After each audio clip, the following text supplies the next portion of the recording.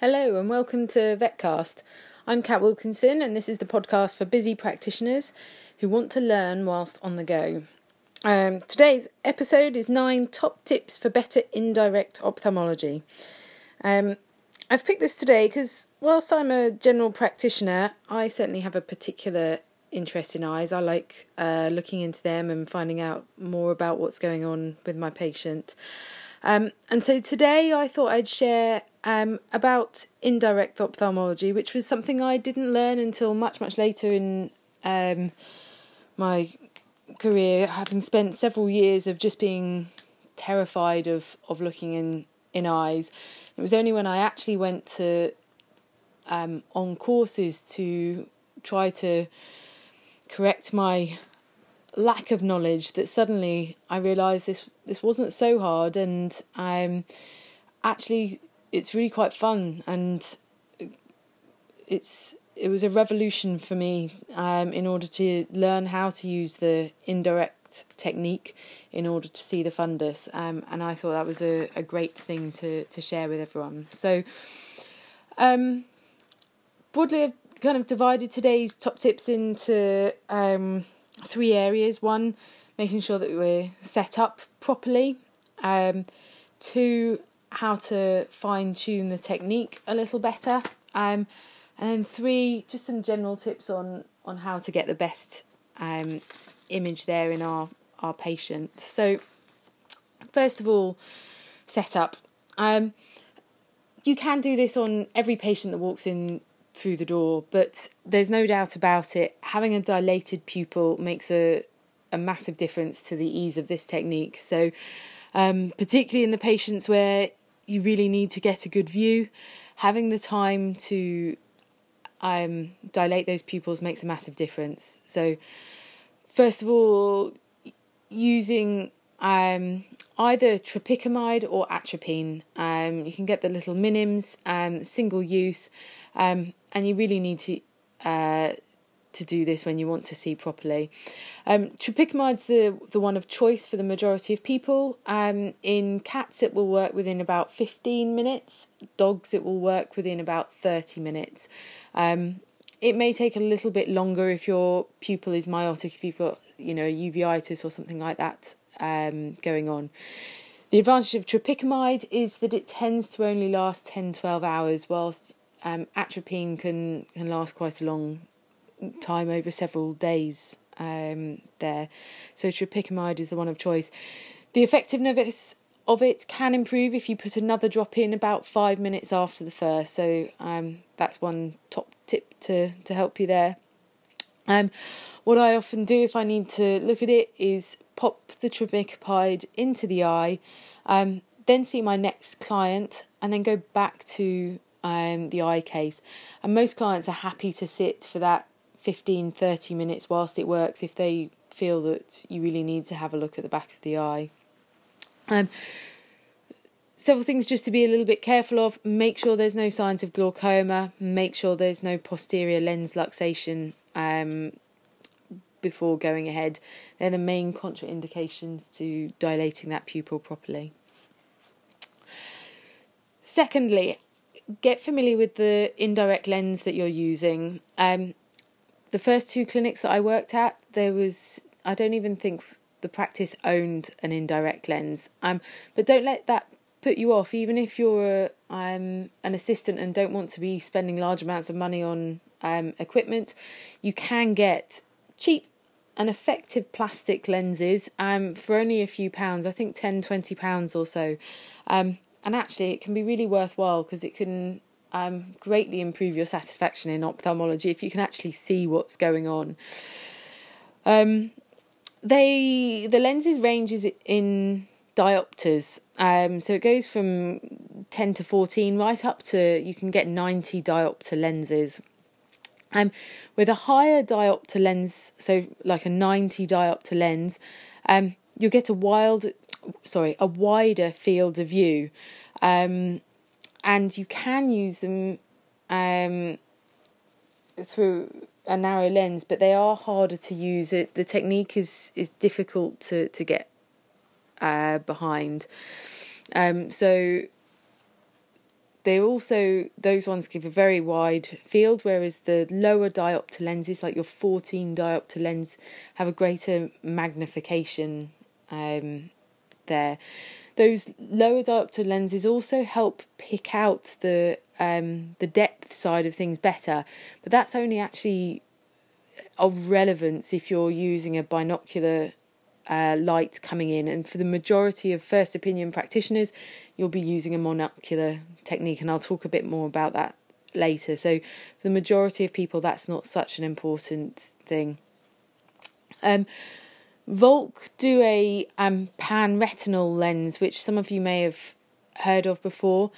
That one is a really, really interesting lens, and it's the one I have for general use in practice, because that is a combination lens. It provides the wide field of view that a 30 diopter lens has, but provides the magnification that a 20 diopter lens has. So that can be a really, really good lens, and that's about £130-140 to buy. So again, not huge sums of money, and can be really useful to have. Thirdly, is about making sure that you've got a decent light going into that eye. You need a bright light in order to be able to see the fundus with this technique.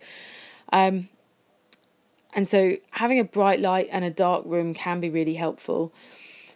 As you get more familiar with it, having a slightly less bright light can work, and certainly your patients can accept it a little bit better, but certainly when you're learning that technique, the brighter the better. Now you'll see ophthalmologists, they'll use a Mains coaxial binocular lights in order to see it, but you don't need to use that. The advantage of that is it's a much easier technique there. They will be able to see things in 3D, whereas with the monocular technique you won't be able to do that. However, as I say, don't let that put you off. You just need to find any type of bright light. Now again, when you read the textbooks, they'll always talk about a Finhoff transilluminator to do that, but a very good quality pen torch, an otoscope, the light from the otoscope, or even your direct ophthalmoscope can be enough, or even your iPhone. The torch from your iPhone is plenty bright enough to be using it. Owner sometimes thinks you're a little bit mad when you're using your iPhone for this sort of thing, but it doesn't need to be fancy. There's a tendency to think that ophthalmology needs to have a lot of money spent on equipment, and it doesn't. You just need to understand the techniques that you're using and why. So then, talking about the technique here, first of all, get good restraint of your patient. If you're going to be doing this technique with a monocular technique, you're going to need to bring the light up next to your eye and have the lens in your other hand, which means you need to have an assistant just keeping the patient steady. They don't need to keep the patient perfectly still. At the end of the day, you can move around with the patient, and some animals really dislike having their muzzle held tightly. But if they can keep the patient roughly steady, makes a massive difference for you. The easiest way with that is having someone sitting or standing behind the patient, so that they can't go backwards, and having a hand gently under their chin. And even many owners can be quickly trained on doing this in the consultation room, so you don't even need to go out to go and get the nurse to help you. Secondly, next step is to take that bright light and bring it up right next to your eye, as close to your eye as you can be.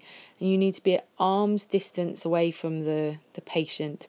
And you want to move yourself and the light together as one, until you can see the tapetal reflex.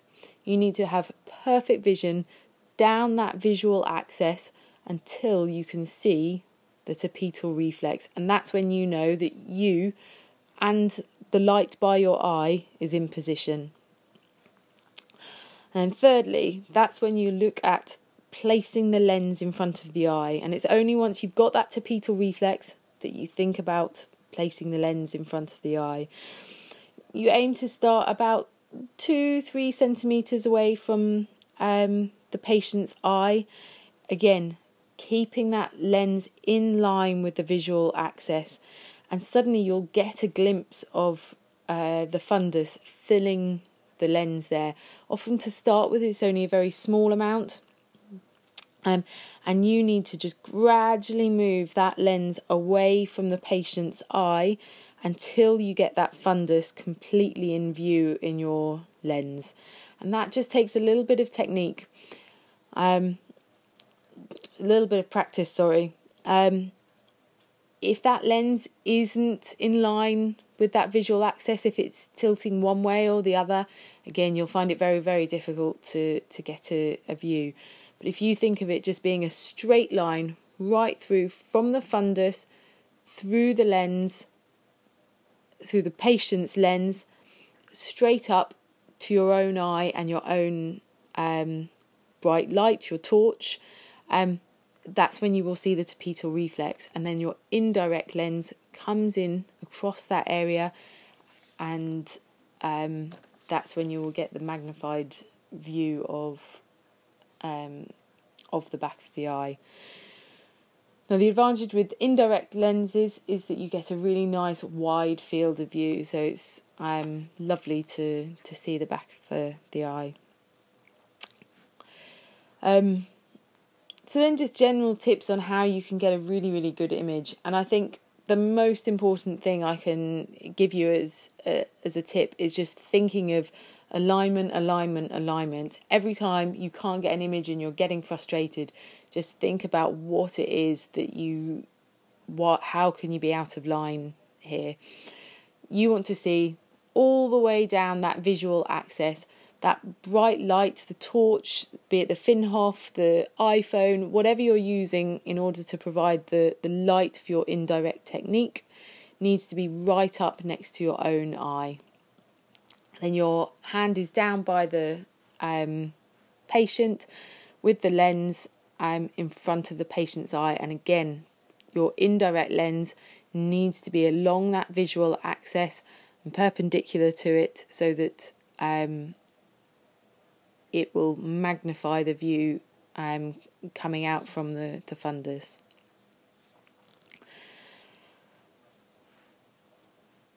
Then secondly, you may be aware already, but the indirect technique is obviously completely different from the direct technique, in that the image that you are seeing is both upside down and back to front.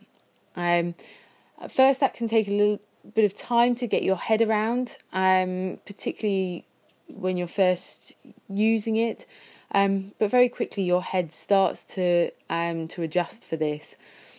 But when you want to see a lesion in more detail, one of the things to be aware of is that you have to go in completely the opposite direction than if you were using the direct ophthalmoscope. So, for example, if you want to see a lesion that is on the right-hand side, you need to move your whole head and alignment towards the right in order to bring that into a better, more central field of view.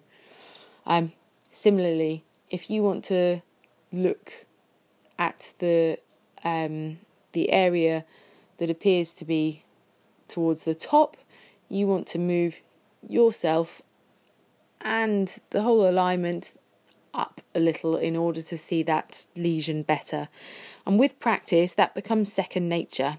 But to start with, it can be very frustrating. It goes against your instinctive feel of how to do it. And then finally, my main tip for indirect is just genuinely to practice. Nothing replaces this. If you have a look through the indirect and the direct, it will help you to kind of correlate the two images that you're seeing there and start to get used to the differences between it. But even if you think, oh my God, I can't look through the indirect because the clients will know that I don't know what I'm doing. Well, they won't. If you're not sure of exactly what you're seeing, then that's absolutely fine. Have a look with the direct ophthalmoscope. And gradually with time, you will pick up that technique.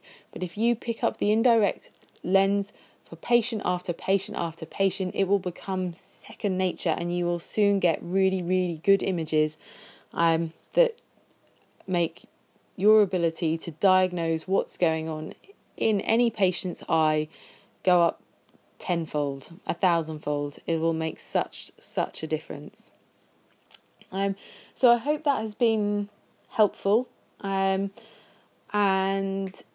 any questions at all, please don't hesitate to get in touch. But all I'd like to say is please get out there, go and use the indirect ophthalmoscope and see what a difference it makes in your practice today.